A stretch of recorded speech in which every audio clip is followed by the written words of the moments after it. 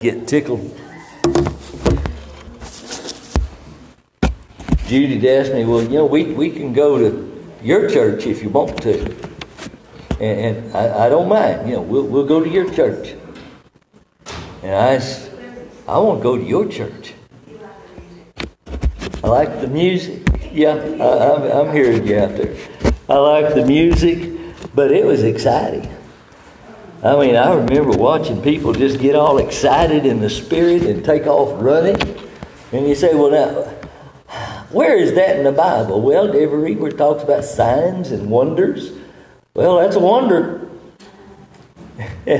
But you know what? Different people react in a lot of different ways. You can have somebody that has got this very stoic and, reserved demeanor about them. And the most impressive thing they might do is stand there and, have their lower lip tremble. And for them, that's extreme. And then you'll have somebody like our daughter. Oh, I'm not going to tell you which one. But seriously, you can have somebody.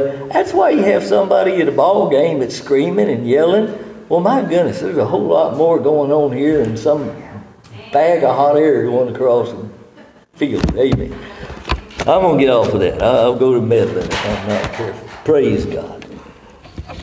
I am believing that God is going to minister to you this morning. And I want to, first off, kind of prepare our hearts. I love doing this because, the Bible says we overcome by the blood of the Lamb and the word of our testimony. Well, this is part of your testimony. So if you've got your Bible with you, hold your Bible up. E-version or tree version, paper or electronic. Hold your Bible up and say this with me. This is my Bible. It's God's holy word. I am what it says I am. I can have what it says I can have. So I boldly confess.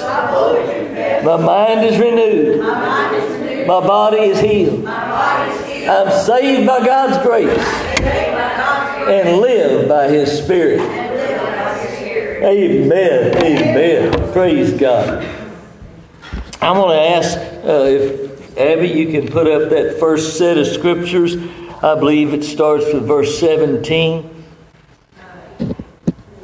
Well, whichever one it is. And it came to pass. I think it's up there. Yeah, there we go. We're good. Follow along with me. And I'm going to read a fairly good amount of scripture, but hopefully I'm a decent enough reader. It won't bore you. Some of you are very familiar with this story. Others are not. And you need to get this in your spirit this morning. And it came to pass when Ahab saw Elijah. I'll stop and say Ahab was the king of the northern kingdom of the 10 tribes. This is when Israel was divided. I'll say some more about that in a minute, but this is who Ahab is. Elijah is God's prophet. And Ahab said unto him, Art thou he that troubleth Israel? And he answered, I have not troubled Israel, but thou in thy father's house, in that you have forsaken the commandments of the Lord and hast followed Balaam. Now therefore send and gather to me all Israel unto Mount Carmel, and the prophets of Baal 450, and the prophets of the groves 400, which eat at Jezebel's table. So Ahab sent unto all the children of Israel, and gathered the prophets together unto Mount Carmel. And Elijah came unto all the people and said, How long halt ye between two opinions? If the Lord be God, follow him. But if Baal, then follow him. And the people answered him not a word. Then said Elijah unto the people, I, even I only, remain a prophet of the Lord. But Baal's prophets are 450 men. Let them therefore give us 2 bullocks, or bulls. Let them choose 1 bullock for themselves, and cut it in pieces, and lay it on wood, and put no fire under. Say that out loud. No fire. And I will dress the other bullock, and lay it on wood, and put no fire under. And call ye on the name of your gods. And I will call on the name of the Lord, and the God that answereth by fire, let him be God. And all the people answered and said, It is well spoken. In 1 Kings 18:30, and Elijah said unto all the people, Come near unto me. And all the people came near unto him, and he repaired the altar of the Lord that was broken down. And Elijah took 12 stones, according to the number of the tribes of the son of Jacob, unto whom the word of the Lord came, saying, Israel shall be thy name. And with the stones he built an altar in the name of the Lord, and made a trench about the altar as great as would contain 2 measures of seed. And he put the wood in order, and he cut the bullock in pieces, and laid him on the wood, and said, Fill 4 barrels with water, and pour it on the burnt sacrifice and on the wood. And he said, Do it the 2nd time. And they did it the 2nd time. And he said, Do it the 3rd time. And they did it the 3rd time. And the water ran about the altar, round about the altar, and he filled the trench also with water. And it came to pass at the time of the offering of the evening sacrifice, that Elijah the prophet came near and said, Lord God of Abraham, Isaac, and Israel, let it be known this day that thou art God in Israel, and that I am thy servant, and that I have done all these things at thy word. Hear me, O Lord, hear me, that this people may know that thou art the Lord God, and that thou hast turned their heart back again. Then the fire of the Lord fell, and consumed the burnt sacrifice, and the wood, and the stones, and the dust, and licked up the water that was in the trench. Somebody say amen. Now, if you're not real familiar with the story, let me kind of give you a little bit of background, a little bit of understanding of what's going on, and then we'll actually get into the story of it. This is in the setting when in the Old Testament, before Christ was born, before Christ came, lived, died, rose, ascended, and sits at the right hand of the Father, God would speak to his people through his prophets. And we're going to get into some of that. But Israel had allowed themselves to be just kind of sucked in to all of this idol worship, and it started off pretty small, but then it had just grown to where actually a satanic worship and idol worship had drawn them into worshiping false gods, false idols. They had just allowed sin to get a hold of them. You see, whenever we turn away from God, there is no such thing as living in neutral ground. We're living in one place or the other. And so because they had stopped serving the true God, then here they were with the idolatry and really all of the companion sins that were involved with it going on. King Ahab was so wicked that he allowed his pagan wife Jezebel, you've heard that name more than likely. Jezebel was the daughter of a Baal priest, and Jezebel had her own agenda. She had killed many of the true prophets of God. You find out as you read later that, there were others that were hidden away, and that Elijah wasn't totally alone.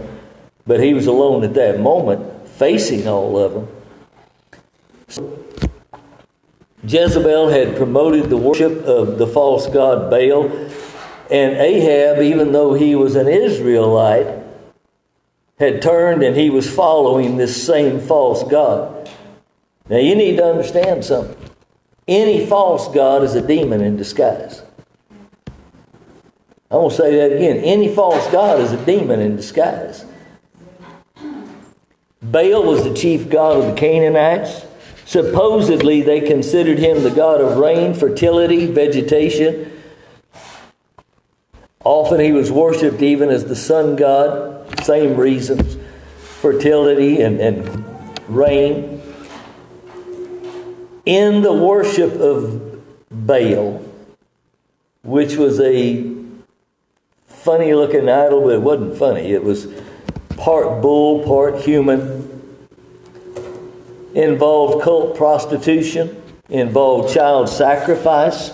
The people would literally pass their children through the fire, burn them alive to curry favor with Baal. I could stop right there and talk about over 60 million abortions in America that is demonic worship to the god of Mammon. And really anymore, it's becoming an open Lucifer worship. But I'm going to get to more of that in a minute. The Old Testament prophets had favor with God. And they were sent to the kings, the rulers of their day. And we need to understand something. And it's, again, a biblical principle. You say, but God gives us free will. We're able to choose and do what we want to. God allows individual free will, always has. That's why Adam and Eve could sin in the garden. But God reserves the right to control nations. You need to hear that again. God gives us individual free will, but God reserves the right to control nations. And we know that even in the latter days, which we're entering into those last days, that God is going to control nations. He'll put a hook in their jaw and He'll draw them to where they need to be. So the condition of Israel was that Elijah had spoken previously to King Ahab. He had told him because of the sin of Israel and because of the idolatry that he was praying. God had instructed him to pray, and there would not be rain on any of the land for 3 years. And then we're going to read in a little while how God protects and God cared for Elijah. Matter of fact, he fed him with ravens. They brought him bread and meat. And I've always just kind of wondered, now where in the world did those ravens get that bread and meat? Well, personally, this is Wilsonology. The Bible doesn't tell you that. You can just choose to believe whatever you want to. I don't know where they got it, but I figured they probably just went to that palace where Ahab was, and because he would have been the one who had plenty of food, and they'd get that, and then they'd carry it over to Elijah. But anyway, that's Wilson's idea. I don't know what he wants to do with that. But so Elijah had already done this. There had been a tremendous famine because of the drought. The people were hurting. They needed rain. They needed it in an extreme way. And this is where we picked up what we just read, where Elijah sent word through one of the servants of Ahab and told him, I want to meet with you. There's another whole story involved with that. But he said, I want to meet with you. And so Ahab did come and meet him. And this is where Elijah goes ahead and just tells the king, this is what we're going to do. And you bring your prophets, these false prophets, I'll meet you and we'll challenge. And the God that answers by fire, that's the true God. That's the true God. So this is the setting of what's going on right here. This is the condition of Israel. And I'm going to stop right here because you need to understand something. This is pretty much the condition of America right now. America has become, even though it was founded as Israel was, a covenant nation, even though it was founded as a Christian nation, America has become very pagan, and America is really on the brink. I'm going to go ahead and say it this way. I really believe America has crossed the line. Because we're in the last days. We're in the beginning of sorrows. that the Bible talks about in Matthew chapter 24. And I believe because of some of the things that are going on in America, that what we've got happening, it shows that no longer are these things being just hidden, but there is an open Luciferian demonic worship that is taking place even in America. And you might say to yourself, well, I don't know where in the world you got that. Well, let me show you just a couple of images. And Abby, go ahead and bring that up where it's the Arch of Baal. And let you see this. You can see the Capitol building in the background. That arch is a reconstruction of the entryway into the temple of Baal that stood for centuries in Syria. Now that particular arch and that particular, the original, was destroyed by ISIS. And I don't know exactly why ISIS thought they wanted to do that, but it was destroyed there. But they actually recreated that from photographs and from other things that they had, and they put it in Washington, D.C. Now, I don't know whether you really think about the significance of that or not, but that arch that enters in, that was the arch that in Syria, that the worshipers of Baal, even in modern times, would have to walk through that arch in order to go worship Baal. In other words, it's an entrance. It's a doorway. And I'm not getting all weird spiritual and all that sort of thing, but you need to understand it literally represents an open door to the spirit that is behind the spirit that's behind the idol Baal. Amen. Go to the next one. And I'm not going to leave that one up there. I just don't like it. This is kind of a cousin. You're looking at an awful looking face. You realize you're looking at the Empire State Building? Lit up in a representation of a Hindu goddess Kali, a goddess of destruction, a goddess of death. You can go back to the verses. This is the condition of America. You realize that America has, over the last, especially decade, we have been going through, you don't hear much about it, one of the most devastating droughts that has ever hit this continent.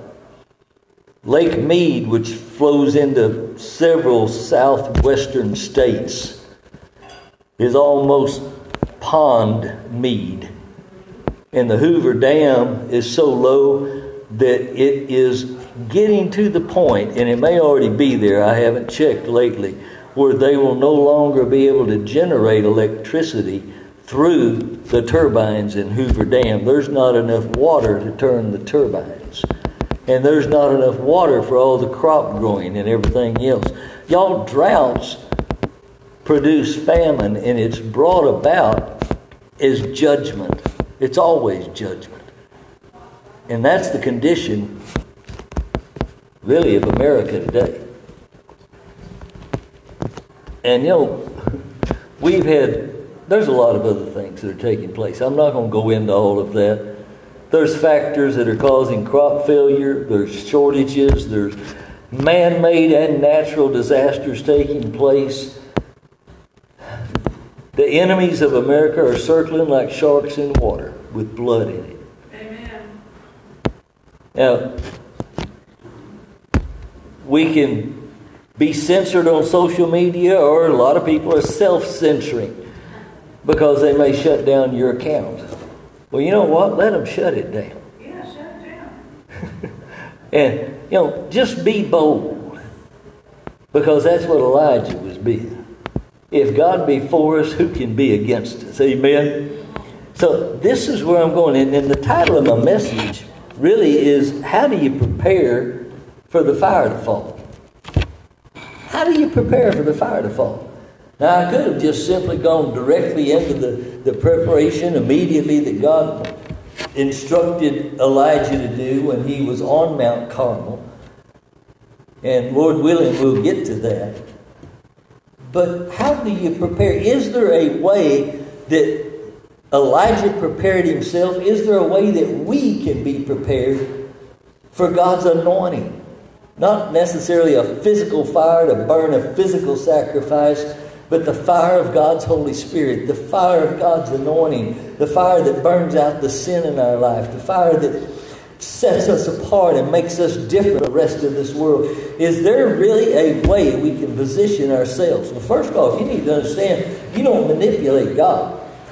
You're not trying to do something and somehow God's going to go, oh, there's Wilson down there. I guess I better go do something about that. No, see, God's already done. What we're doing is getting ourselves into the place where God's anointing and God's power and God's glory and His righteousness can be manifested in us. It's us getting in line with God, not God getting in line with us.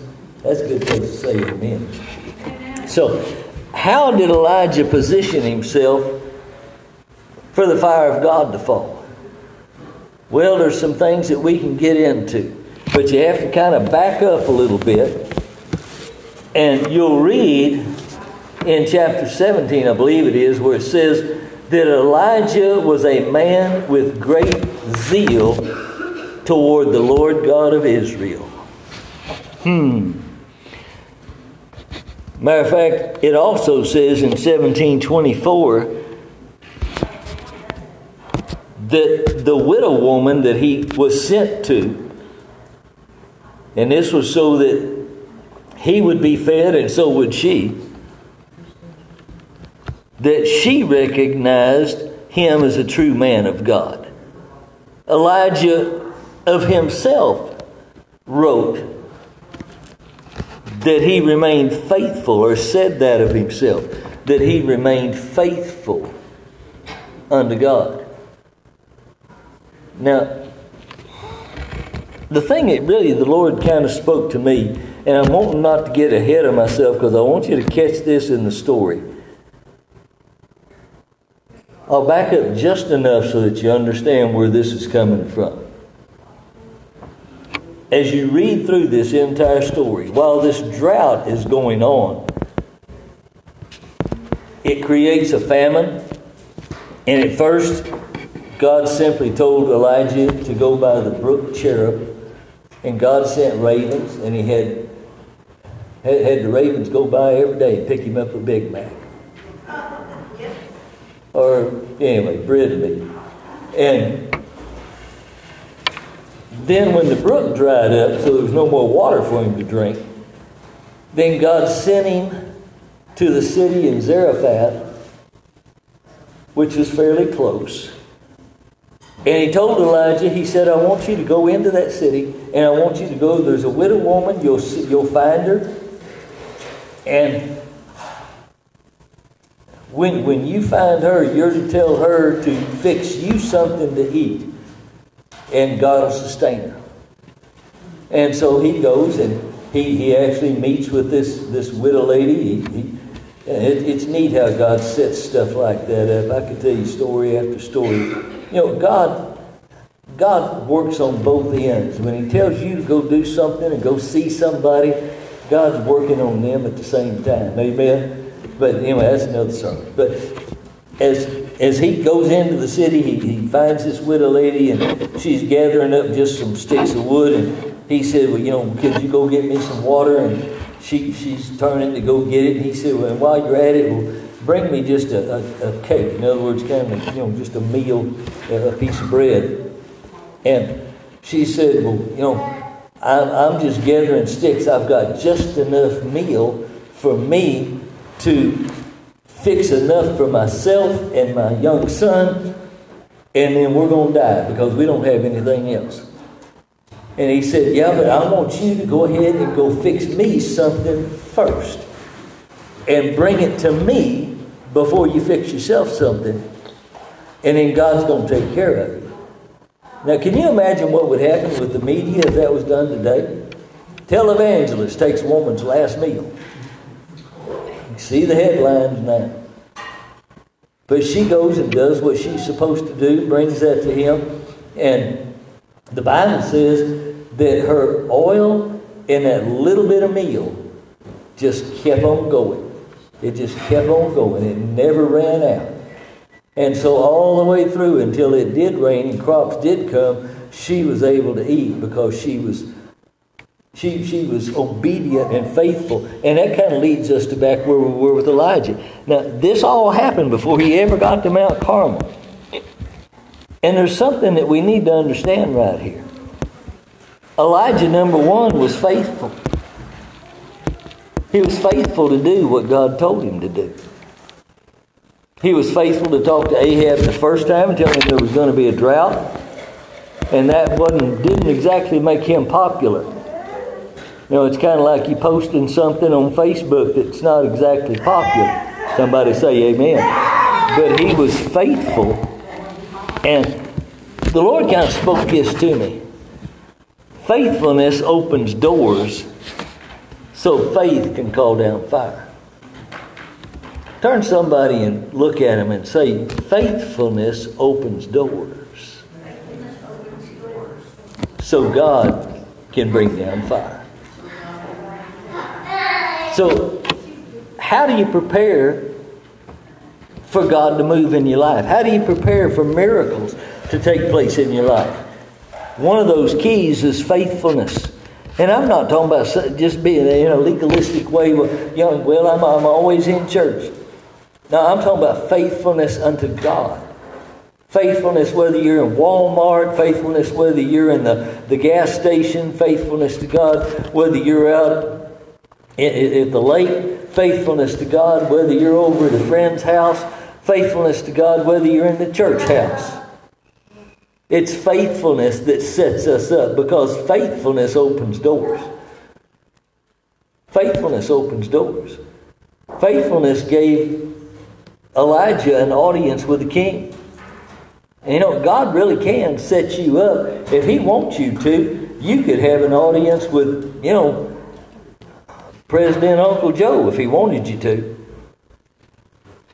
You could have an audience with Congress. So I don't know if I believe that or not. Does God really do stuff like that? Well, He's done it with Jonathan Cahn. I know one man that we know, we've actually met him, not a close friend or anything like that, is Dr. Samuel Rodriguez. He's actually I guess you'd call him the president or the overseer of the Latin American Assemblies of God. And you don't really hear that if you see him on TBN or something. But that's who he is and that's what he does. And that man's a preaching machine. But he literally has had the audience of several presidents. Now what you may not know is there's a backstory to that. When he was 14 years old, just a kid and just beginning to really serve God, there was somebody in a little Assembly of God church that prophesied over him that he would speak to presidents.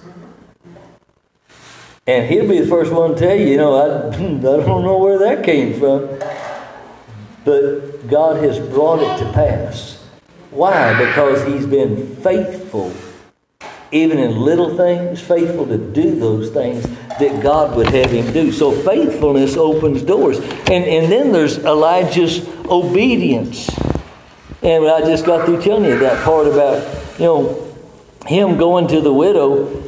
And you got to stop and think about that. And I mean, really think about it. Can you imagine what would happen, really, if in this modern day, somebody, we're having struggles and let's say that, the grocery shelves are kind of empty and some preacher goes and talks to especially a widow lady and says, well, give me what you basically looks like your last meal and then God will take care of it.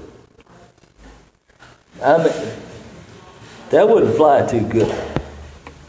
You've got to be obedient when God says to do stuff.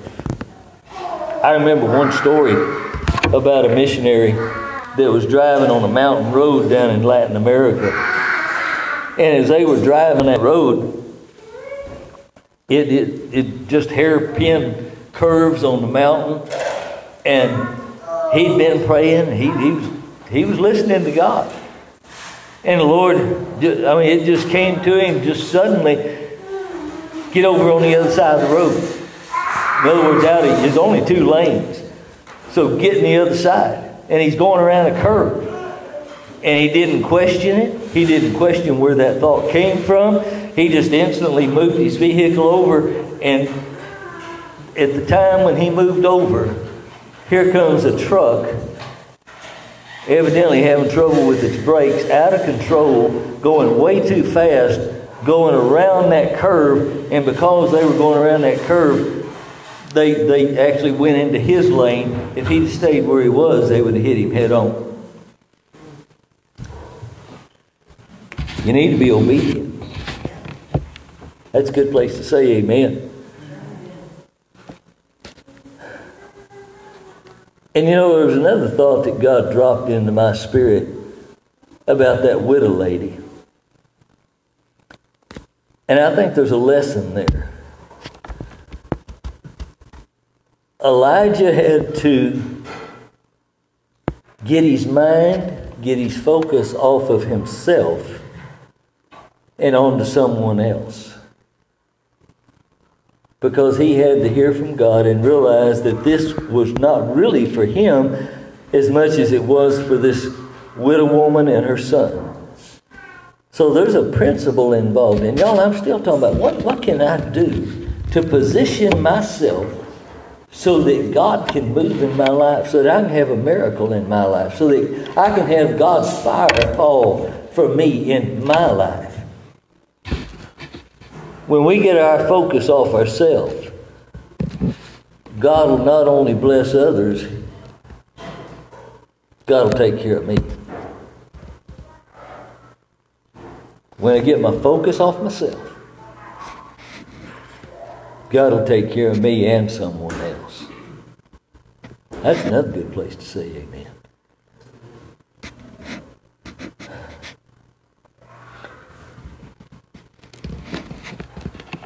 When Elijah got on that mountain and stood and talked to the people,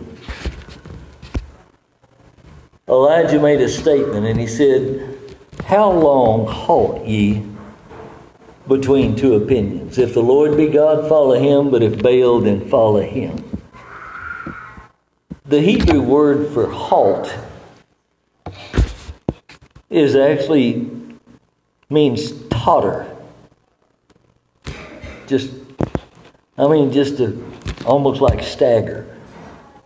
To totter. Almost like somebody intoxicated. You know, it's not the only place in the Bible that kind of thought is involved. James tells us not to be double-minded. Paul says in Ephesians we're not to be tossed to and fro. And I believe Elijah was single-minded on Jehovah God. And I think God is saying to you and to me today, you know what? You can't ride the fence. You can't be in both camps at the same time. You can't try to live a worldly life, a sinful life, and a godly life at the same time. There has to be a definite decision. You either serve Jesus 100% or just go ahead and serve the world 100%. We see Elijah is established and firm. He wasn't standing up there, and we'll get into this, and it's going to be another Sunday because I'm not going to keep going too much longer. But Elijah wasn't standing up on that mountain, wringing his hands and going, "Man, I sure hope I can pull this off. I don't know what I'm going to do if that fire doesn't fall. Wonder if I can sneak a box of matches in my pocket." He wasn't doing that. He was absolutely convinced God was bringing down fire. It's kind of like Jesus when he stood at Lazarus' tomb. He wasn't going, "Well, I hope this works." Remember, Jesus said, "Father, I thank you, you've always heard me, already heard me." When you really read this carefully, you find out Elijah's already been in contact with God. He wasn't going up there and, "Oh, well, I guess maybe I ought to pray since I'm doing this." Oh, no. Everything he was doing, God had instructed him to do. The decisions had already been made.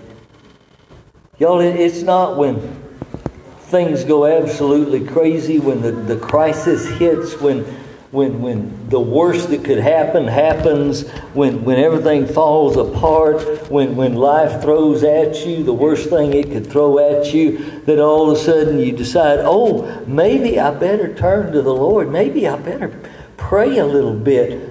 Where's my Bible? I wonder where I put that. It's kind of like I remember an old missionary several years ago. He was in Africa and he was preaching, and this witch doctor came at him, and he was walking towards him with a hatchet raised in his hand and shouting in Swahili, "I'm going to kill you." And the crowd just parted like the Red Sea and let him in. Well, he was covered with cow dung, so I'd part too. But he was walking toward him, and the closer he got, he's shouting in Swahili, "I'm going to kill you." And the missionary was Charles Greenaway. And Brother Greenaway looked at him and he said, "In the name of Jesus." And the guy with the hatchet stared like he just stopped.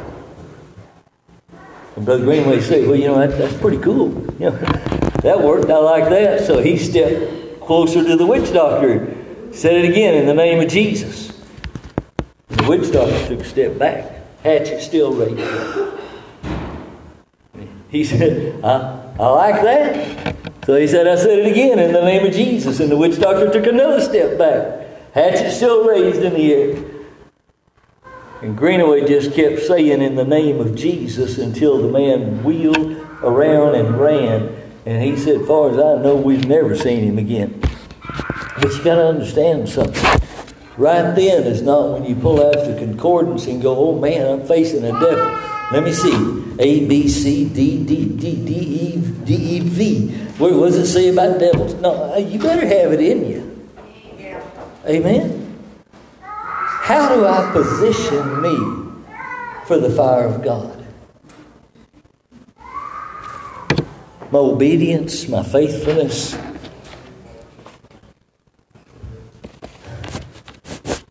It's already decided. And I'm firm and I'm settled. I'm going to serve God. I'm going to serve God. It's already settled. I'm going to serve God. I'm going to serve God. Heavenly Father, I thank you for your presence this morning. Lord, I believe there are miracles you want to do in people's lives. Father, I believe that the first and greatest miracle is to have us totally committed and changed and drawn to you. And so, Father, I'm asking for any that are under the sound of my voice to really receive from you, Lord. And Father, in the name of Jesus, I just pray that, Lord, you draw us close to you. I know there's stuff going on in the other room, but I want you just to focus for just a moment. Elijah made an altar. And what in the world is an altar? An altar is a place of consecration, a place of dedication, a place of absolute and total surrender unto God Himself. I want to ask you to stand with me, because I believe we can be in a place where God is able to do miracles in our life. And with some of us, there's things that God needs to work out. Maybe the thing that needs to work out the most is you need to overcome some things. There needs to be a breaking of some strongholds. So I'm going to give an invitation this morning that if you've never made Jesus Christ the Lord of your life, that you come and you surrender totally 100%. That you make that definite decision. That it's not double-minded, it's not trying to live a little bit for God and a little bit for the world. But it's 100% for Him. And if you've at one time been saved, but yet you've allowed yourself to just slide into just doing stuff that you know the Lord doesn't approve of, then you need to come.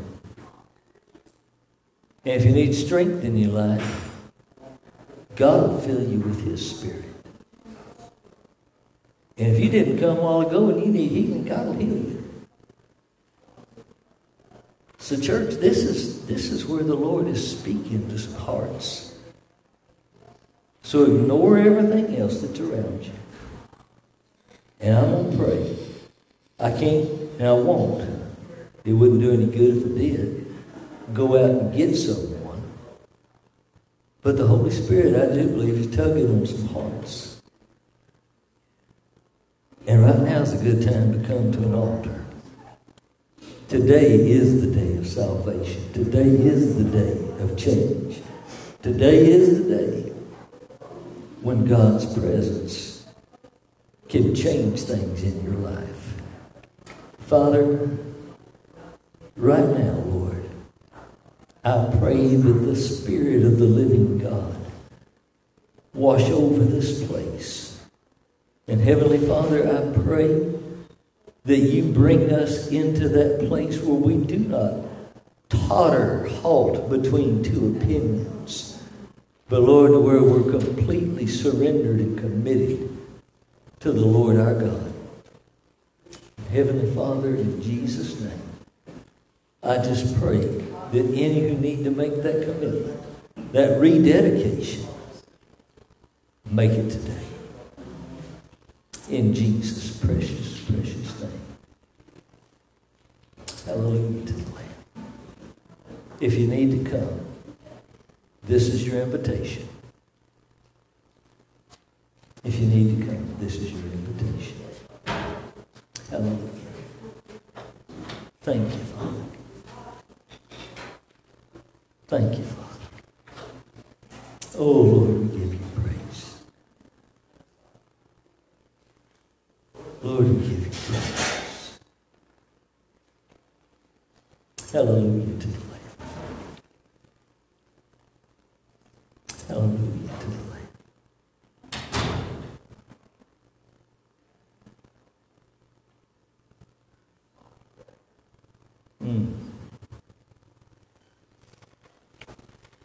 I didn't really finish this message. So there's going to be another Sunday. You're going to get part 2. And I'm hoping you're sitting there going, yeah, but I want to know what happened. Well, you're just going to have to come back. And you'll be blessed. Amen. Praise God. You get anything out of this morning? Amen. Amen. Praise God. Well, share it with somebody. And don't run off. There is more food here than anybody's got a right to eat. But we'll be blessed. Amen. So there's plenty. And I'm going to go ahead and Kevin, can I call on you to dismiss us with a word of prayer, and then we'll let somebody come out and give us some instructions. Go ahead. Lord, we thank you from the bottom of our heart, from the top of our minds. We just thank you for this word that penetrates our heart, and we can take it with you. May your word be upon our lips always. In Jesus' name, amen.